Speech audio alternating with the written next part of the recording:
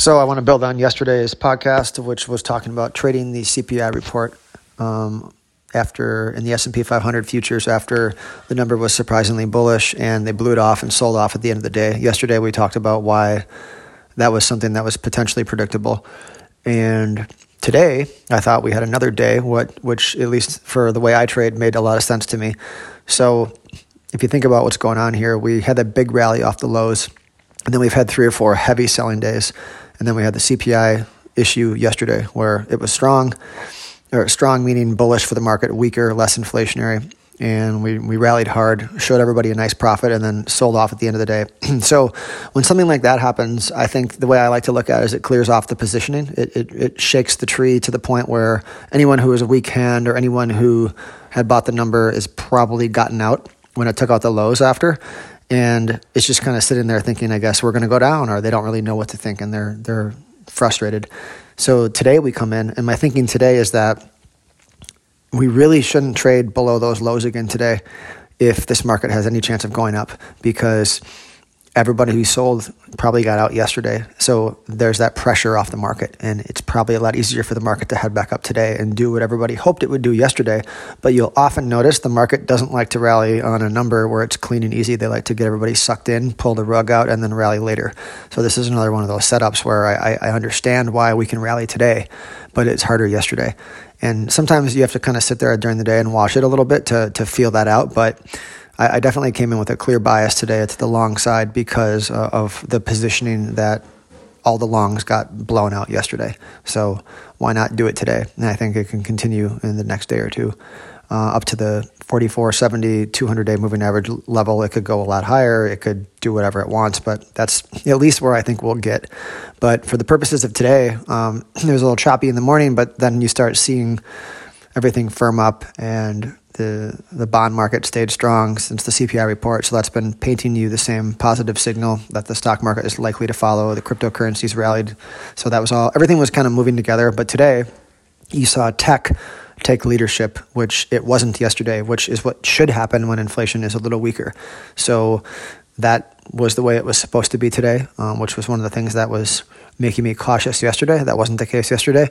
So today you come in, you see everything acting as it should, and you know that everyone got blown out yesterday on the report. So it's you're just looking for areas to get long at good spots, and you have that bias. And when you have that bias and you understand because of the positioning what's likely to be a high probabilistic outcome, it's much easier for me to trade using technicals when I have a thinking process like this. I personally don't do well trading technicals only. I trade technicals very well when there's a reason for them. Like I'm looking to get short for these reasons. I feel very strongly about it, and then I'm going to find the technical spot to get short. Or I can sell areas that look strong temporarily because I'm feeling very confident in my short thesis. So it's really important for me to get the thinking right, and then the technicals come in. So it's always multiple layers. So I'll often come on and do a podcast and kind of talk about things that I saw after to kind of just help clear my head and get it out, but also to just help people maybe think about things a little differently than they might otherwise, and maybe use that for themselves.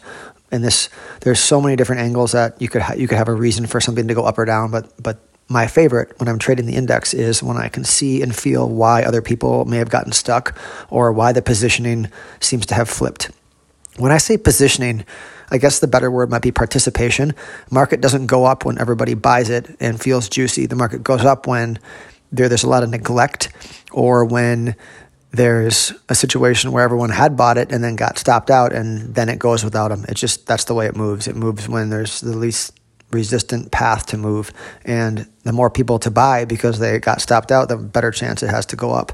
Oftentimes too, it'll catch people short who aren't paying attention to that stuff. But for me, that's when I'm trading index futures, I really don't know any other way besides some one-off things that we can discuss if they happen that are consistently profitable in the index trading world.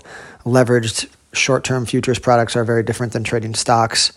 It's just a different strategy. I mean, I've tried using this in stocks, and to varying degrees, it works a little bit here and there on an event day when there's a busy, big volume stock, but it doesn't work as well as it does in the index. I think the index is more of a sentiment psychological tool. So this game theory type thinking about where everyone else is positioned is a super important thing when you're trading the index during the day. So for me, I've been doing more index trading during the day because we're volatile, and it's not necessarily the best time to be buying and holding assets, which could change at any moment. But when earnings season starts, I'll shift a little bit into looking at earnings winners and a different strategy I use that I'm working on. But right now, this is what I'm doing. So, and there's a difference between jumping around when you're new and doing it when you're experienced and you have different strategies that you're comfortable with. And then you're just basically trying to say, okay, I have a few weapons for this particular fight. What's the best weapon to use, or whatever analogy you want to have. So when you're newer and you don't have a strategy, it should be more about picking one or two things, one thing maybe that you can get really good at and wait for and master and feel very comfortable leaning on. And then after that, you can kind of branch out a little. So for me, having done it for almost, 20 years or so, I've picked up a few different strategies. Honestly though, like the core of how I make my money is very similar to how I described what I did today. But there's other things I do that I've had to learn and pick up on, because trading index futures is great when there's volatility or there's trouble. But when things are smooth and the volatility is low, index futures are just not quite as good of a trade as swing trading stocks or position trading stocks. So there's different hats you have to wear to be versatile in different environments. And that's kind of part of the never-ending challenge of being good at this at all times. I guess that's what you're striving for. Not everybody strives for that. I mean, you could just be happy only participating when your strategy works well for you, which is fine. I try to do that, but I've tried to add things, and I'll continue to add things so I can always fit in any environment and operate profitably. So anyways, that's that for today.